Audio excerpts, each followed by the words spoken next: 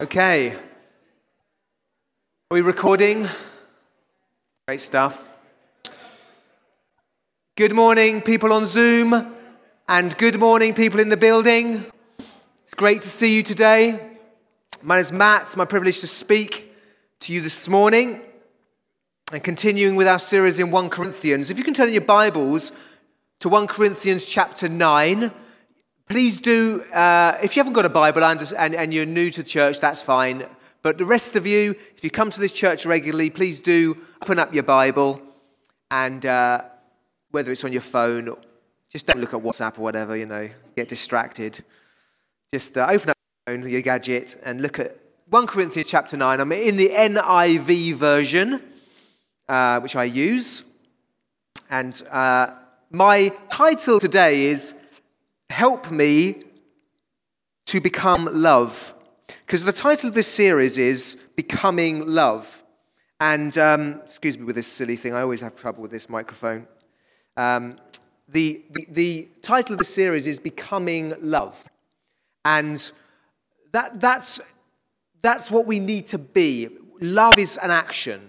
Love is not just a feeling. There is a feeling to it, of course. But love is action. Love is doing, becoming love.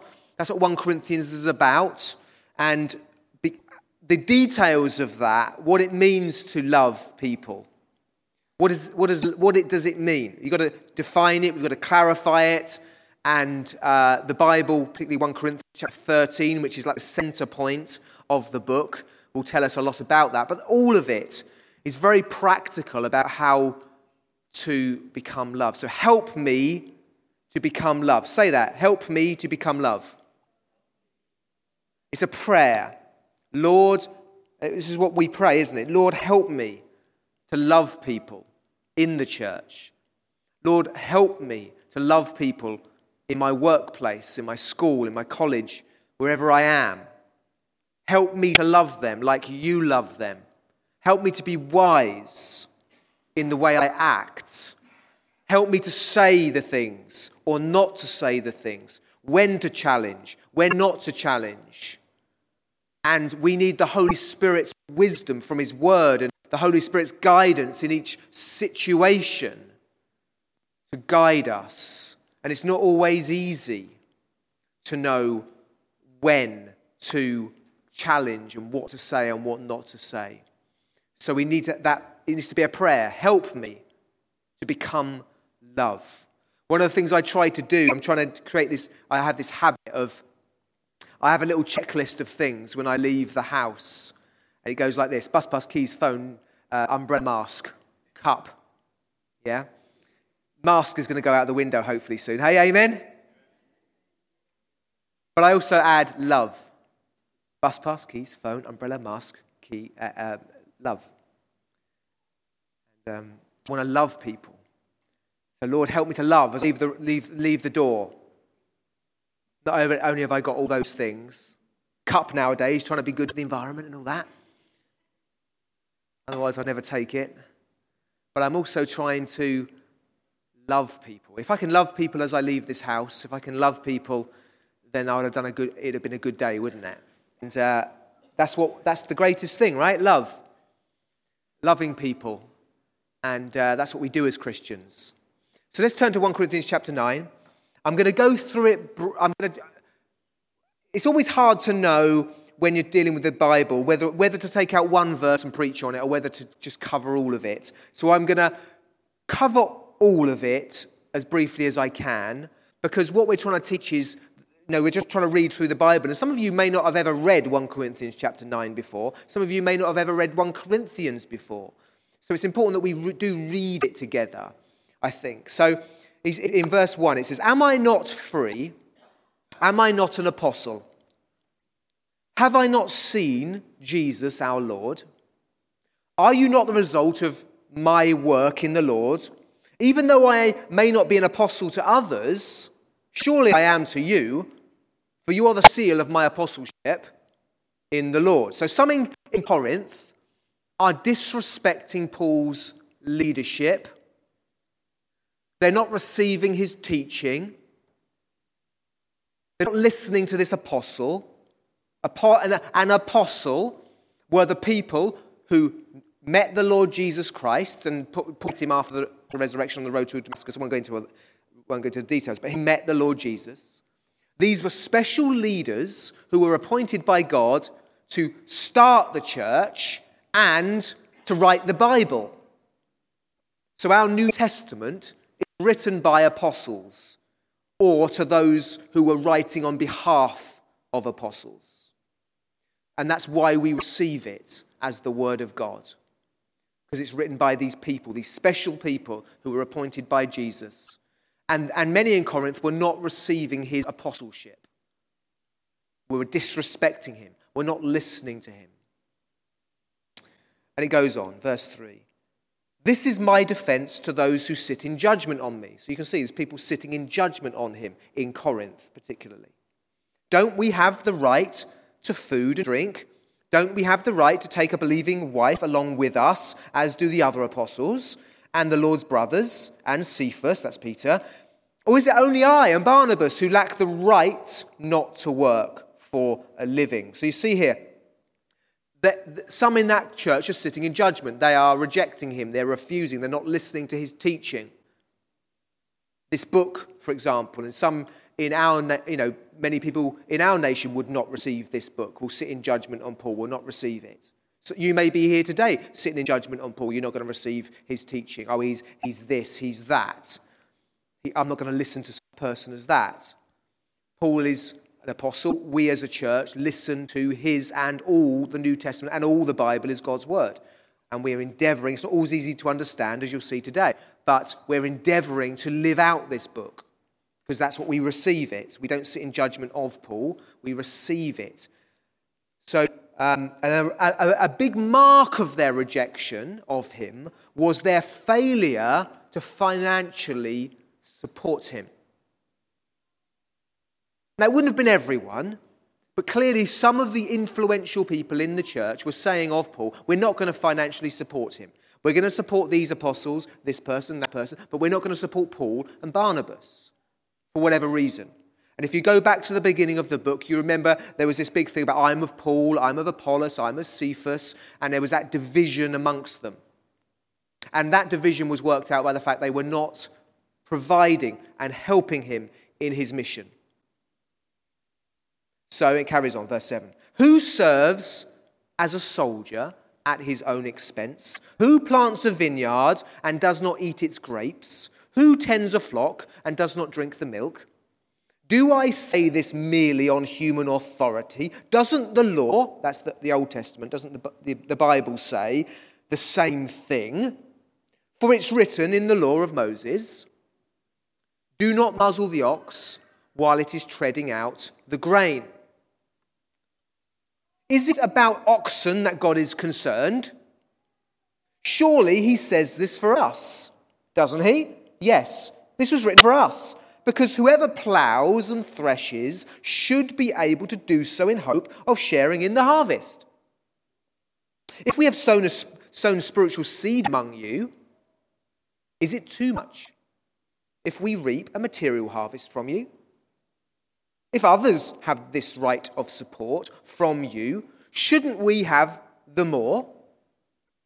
But we did not use this right. On the contrary, we put up with anything rather than hinder the gospel of Christ. Don't you know that those who serve in the temple get their food from the temple, and that those who serve at the altar share in what is offered on the altar? In the same way, the Lord has commanded that those who preach the gospel should receive their living from the gospel. So he gives these three illustrations: soldiers, vine growers, shepherds, that show that it's right that you earn your living from what you do. And likewise, the point is these illustrations are making the point that if you are in Christian ministry, and he's obviously talking about apostles here, he and Barnabas, but if you're in Christian ministry, then you should receive your livelihood from that. Now, we're going to go on to say you can waive those rights, and he is waiving those rights. But you can see the point he's making here. He gives a further couple of illustrations. Priests. those who serve at the altar, who work in the temple at the time before it was destroyed. They received food from the offerings, and they also received tithes and offerings from the people in order to be able to live and do their ministry. So he shows that supporting Christian leaders is biblical. So do not muzzle the ox while it's treading the grain. It's not just some phrase, it's from the Bible. And the point he's saying is, this is not about oxen, although God is concerned for animals, of course, and their welfare. This is about people, that we should not muzzle the ox while it's treading the grain. We should respect our leaders and we should support them.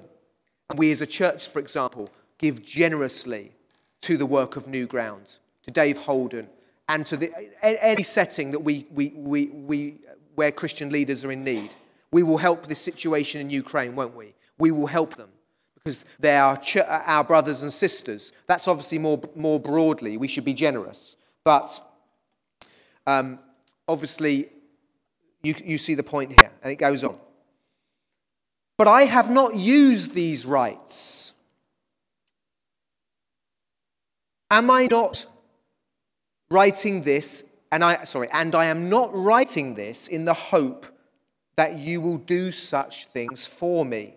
I would rather die than allow anyone to deprive me of this boast. For when I preach the gospel, I cannot boast, since I am compelled to preach. Woe to me if I do not preach the gospel. If I preach voluntarily, I have a reward. If not voluntarily, I am simply discharging the trust committed to me.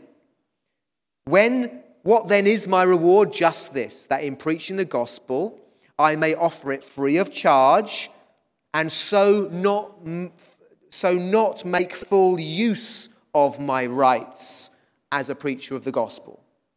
So although he has the right of support, some at Corinth are opposing that and stopping this from happening, but he is waiving those rights. He's not demanding his rights. He's basically saying, whether I'm paid or not, I am going to preach the gospel. Whether I'm paid or not, I'm going to love you and I'm going to serve you. And this is squeaking. Whether I'm paid or not, I am going to do what God has called me to do. Whether you respect me or not, I'm going to do what God has called me to do. And this should be all of our attitudes. Whether I'm respected in what I do, whether I'm properly paid in what I do, whether people treat me as I think I deserve, I'm going to be like Jesus Christ and live the gospel and laying my life down for the good of others. Although I have rights, Jesus Christ had the right to be worshipped by every person. Yet he put up with rejection and hatred, was nailed to a cross in love for people. And that's how we live, ideally. I know we fail. I know we do fight for our rights. I know we do feel, when people don't respect us as we think we deserve. I know that's really hard and we find it hard and sometimes we fail to do a good job when people don't respect us and people don't notice us and people don't pay us properly. I know we find that hard. And that's not to say we shouldn't fight for people's rights. Just hear what I am saying is that we should love and serve and be kind regardless. So that's what Paul is doing here. Though I am free and belong, verse 19, to no one, I have made myself a slave to everyone to win as many as possible. To the Jews, I became like a Jew to win the Jews. To those under the law, I became like one under the law, though I myself am not under the law, so as to win those under the law. To those not having the law, I became like one not having the law, though I am not free from God's law, but I'm under Christ's law. You're going to have to work this out in your own time. I'm not going to cover all of this stuff, right? There's some stuff here you've got to engage your mind with in your own time, okay? So as to win those not having the law. To the weak I became weak to win the weak. I have become all things to to all people, so that by all possible means I might save some. I do this for the sake of the gospel, that I may share in its blessings. I will not demand my right for financial support so that I will not hinder the gospel. That's what he's saying. He will sacrifice his freedoms and his preferences to serve Jews, Gentiles, the weak. And we could go on to whatever people group is around us. We will do all that we can not to hinder the gospel from coming to them. We won't unnecessarily offend people as we seek to bring the gospel to them. And that needs to be worked.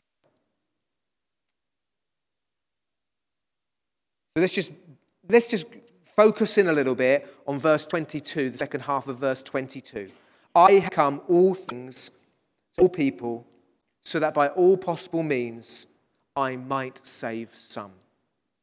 Firstly, people need saving. We were praying for Ukraine today. We are moved with compassion. We're moved with compassion. Let's not forget, the world is full of conflict. Yemen, Syria. These things haven't gone away. Afghanistan hasn't gone away. This world is full of conflict. Let's keep praying. Susie encouraged us not to forget to pray. Let's not forget to pray also for other nations and situations around the world. But we are moved with compassion, aren't we? We see these images. We see people, that phrase that Lucy used, these people are us a few days ago. These are us. The veneer of peace is so easily broken. We become those people hiding away in fear, and we are moved. But let me broaden that out. Are we moved for the souls of people around us? People need saving. Let's remember what Paul is saying here. He's saying, I'm prepared to put up with disrespect, and I'm prepared to put up with not getting paid. I'm prepared to travel. I'm prepared to do hardship. Why am I prepared to do that? I'm prepared to do that because people's souls eternally are in jeopardy. And he's moved with it, compassion for it. He's moved. The church needs to, not just this church, the church generally needs to be restored to some compassion. We're so selfish. We're so complacent. We're unmoved a lot of the time. People need saving, that I might save some. People need salvation. They need to be brought back to God. Jesus died for our justification. What that means is he died on the cross to take our sin from us, all the wrongs we've done. But as he died, he also, and as you receive him, he also gives you his righteousness. There's a great exchange that happens. So you are free now from condemnation because Jesus has taken your sin and has given you his righteousness. It's not what you do. It's not anything that you do that's going to make you accepted by God. It's not anything you do that makes you more right with God or opens the door for heaven. The reason why you can go to heaven, the reason why you can know God today and pray to him about anything is because Jesus has given you his righteousness and taken your sin upon the cross. And everyone needs to know this, and everyone needs this. People need saving. It's the gospel message that saves. We looked at 1 Corinthians 1:18. The message of the cross is foolishness to those who are perishing. But to us who are being saved, it is what is it? Power of God. Us who are being saved, it is the power of God. It's foolishness, right? Foolishness that a man dying on the cross can somehow 2,000 years later have any relevance to us. Maybe it's a good example. But as Christians, we don't just believe it's a good example. In fact, a great example is not really what it's about. What it's really about is him taking our sin and saving us from judgment. Again, we can sit in judgment on Paul if we like. We can reject these words. As a church, we're going to embrace God's word. This message of the cross. So people need saving is the first thing. We need God to move us with compassion. Secondly, I can hinder or I can help the gospel. I have become all things to all people, so that by all means I might save some. So I have got something to do. I have become all things. I have changed what I say. I have changed what I do to help people. The way you do it is important. The gospel is a message of power to save.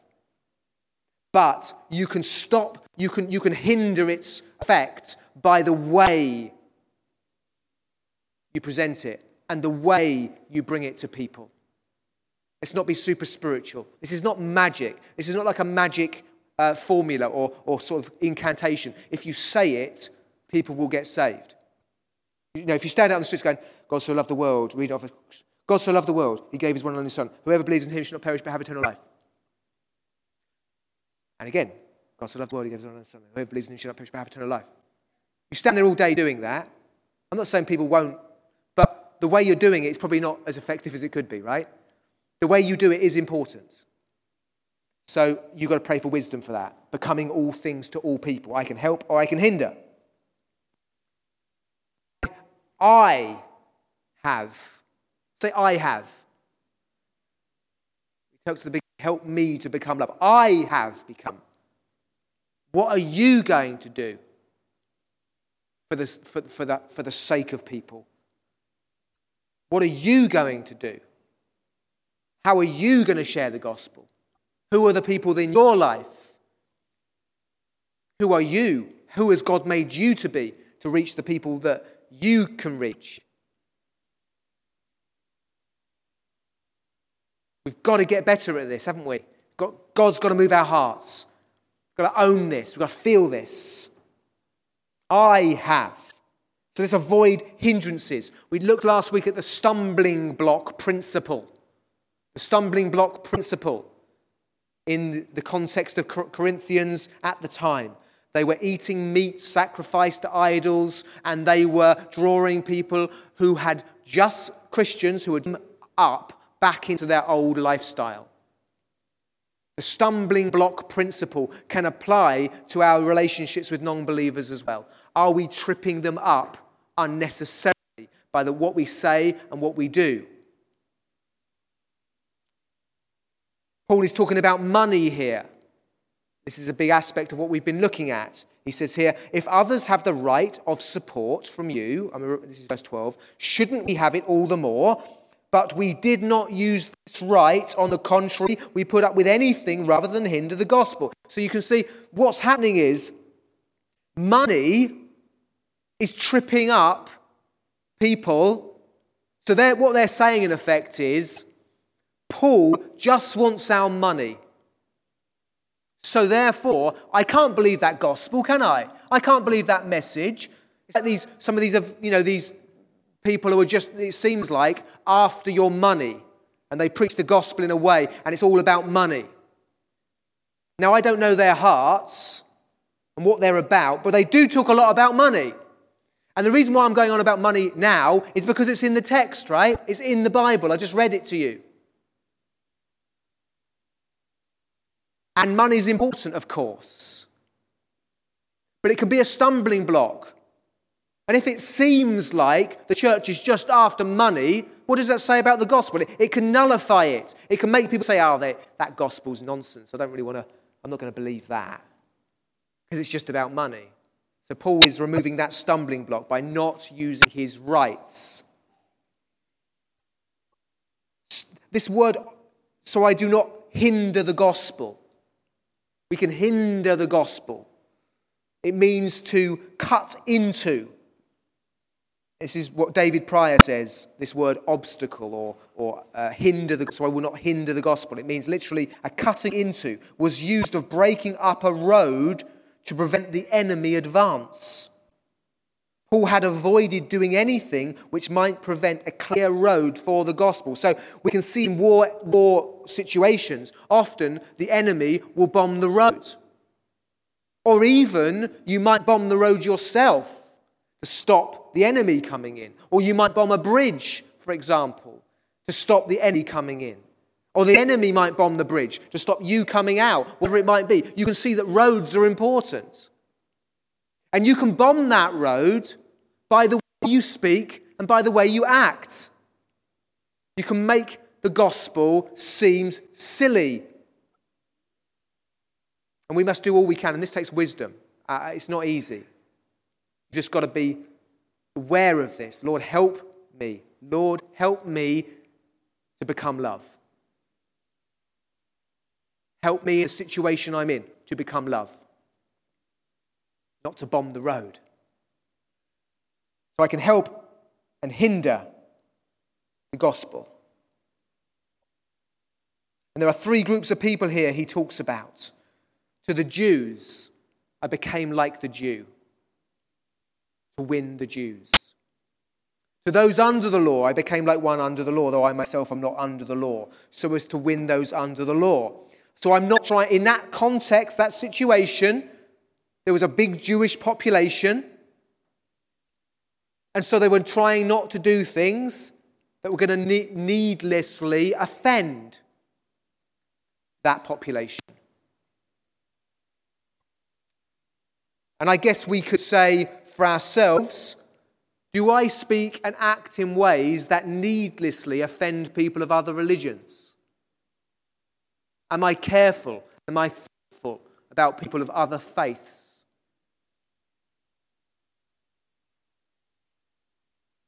Am I careful and loving and kind? Careful in what I say. I don't want to bomb the road, right, of our relationship. I want to do the best I can. I want to bring them to Jesus. There's going to have to be an offense. The offense is the cross. Jesus is the Saviour. Jesus is the Messiah. He's the Son of God. You do need to receive him. There's going to be some sense, we've got to get there. But let's not needlessly offend people. Gentiles, those not having the law. To those not having the law, I have become like one not having the law. Though I myself am not free from God's law, but I'm under God's law, Christ's law rather, so as to win those not having the law. When it says under Christ's law, what does that mean? I'm not under the law, I'm free from God's law, but I'm under Christ's law. Or rather, he says here, though I am, because previously he said I'm not under the law, and now he says, though I am not free from God's law, but I'm under Christ's law. It's an interesting one. And so as Christians, Christ's law is a couple of things. Firstly, it's love. This is a new commandment I give you. What does it say? Love one another. New commandment I give you. Love one another as I have loved you. By this, all men will know you are my disciples, if you love one another. So love, that's one of the main things. So I'm under Christ's law. I'm to love people. But also, under Christ's law, is to apply the Old Testament in the way that Jesus and the apostles applied it. And that takes some working out. We've got to obey Jesus. We've got to obey what he says. We've got to obey the New Testament. And we've got to obey the Old Testament in light of how the New Testament applies it. So let me give you a very simple and controversial example as it comes to mind. So, for example, the Sabbath. Which of the 10 Commandments is that? Anybody? What Sean knows, you see. You know Sean's going to know, don't you? We should all know. We should all know these things, right? Church, come on. It's God's word, important thing. 4th commandment, keep the Sabbath day. Keep it holy. What do we do? How do we respond to that? Well, what we say is, okay, how does the New Testament deal with that? How does Jesus and the apostles deal with that law? We can't just throw it away, can we? It's God's word. And to cut a long story short, the way that Hebrews deals with the Sabbath is that your Sabbath rest is Jesus. The resting from your works means as Christians, you now rest from your works for salvation. That's the way that the New Testament applies the Sabbath law. You will find nothing about keeping a special day holy. Okay? So I'm saying to you, we are under Christ's law. We've got to obey his word. So in trying to love people and accommodate to them, we must never break God's word because we're under Christ's law before anything else. We're seeking to love God first before even people. Okay? So, we can hinder or we can help the gospel. Let's do all we can to win people. Those, it says here, not having the law. Those people who are outside, who don't have any beliefs maybe. Atheists, agnostics, people of different backgrounds. He says about the weak here. To the weak, I became weak. What does that mean, to become weak? Well, he's probably talking about the people who are poor. People who are weak societally. People who are struggling in their lives. And we've got to be careful. Who am I talking to? Who's the person I'm talking to? Who are they? Is me going on about my education, your job? Is you going on about your family? Is you going on about your holidays? Is you going on about this new thing you've bought? Is that going to help the person in front of you to feel miserable about themselves? Or are you going to just put that stuff aside and talk about your own weaknesses maybe, and your own struggles, and how you found faith difficult sometimes, and how you were disappointed about this or that, and how you found things hard because you're trying to help the weak? Who are you talking to? Let's try and love them. Help me to become love. The band's going to come up. We're going to worship together. He says, we put up with anything rather than hinder the gospel. I'm not going to hinder this gospel. People need to be saved. People need to be saved. I can help or I can hinder. I'm going to try, Lord, not to do anything. Help me, Lord, not to do anything that's going to hinder this gospel. We need to become love. Paul uses these words, and I just want to finish with this, really. You know, we can know this, can't we? But if we're not,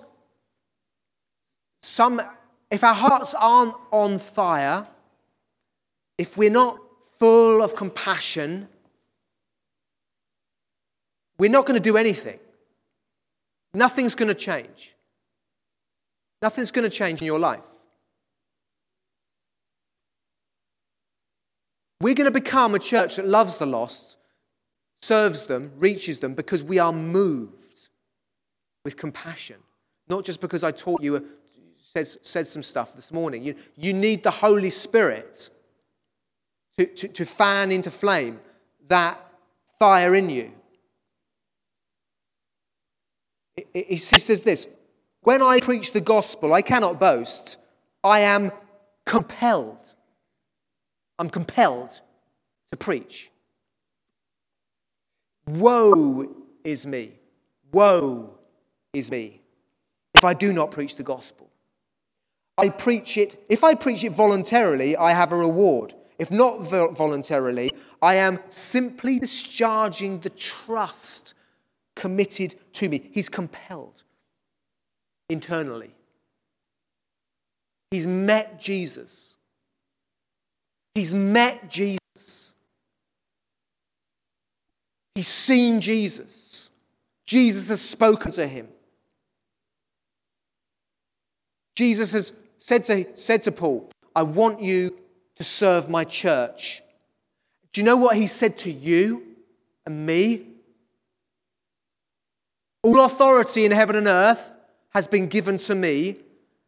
Therefore, go, make disciples of all nations, baptizing them in the name of the Father, the Son, and the Holy Spirit. We have to feel compelled. And I can't do that. The Holy Spirit can do that. You've got to be honest with yourself, guys. We've got to be honest with ourselves. We talk a lot about running an alpha courses. We love alpha courses. Exploring Christ. Let me ask you the question. If we did an alpha course next week, how many friends do you have that you could invite and would be prepared to invite them to it?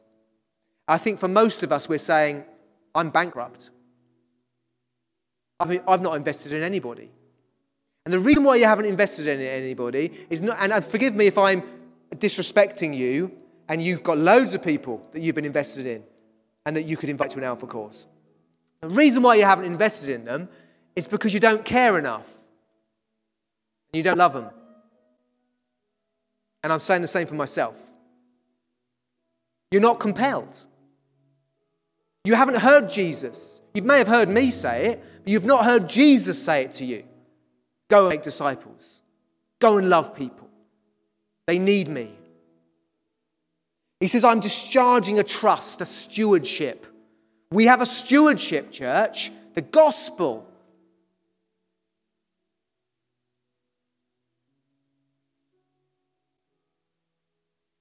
Jeremiah says this, and this is what we need, the Holy Spirit.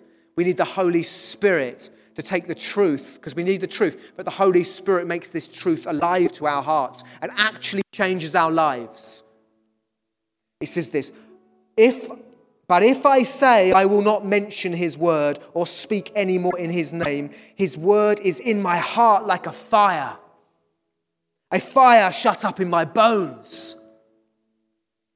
I am weary of holding it in. Indeed, I cannot.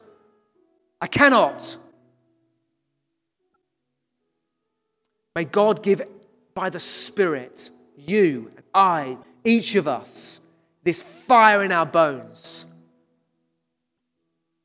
That we would love people. We would not put stumbling blocks in people's way. We would do all that we can. Lay our lives down so that others can come to know this wonderful Lord Jesus. Lord, help me to become love. Stand together.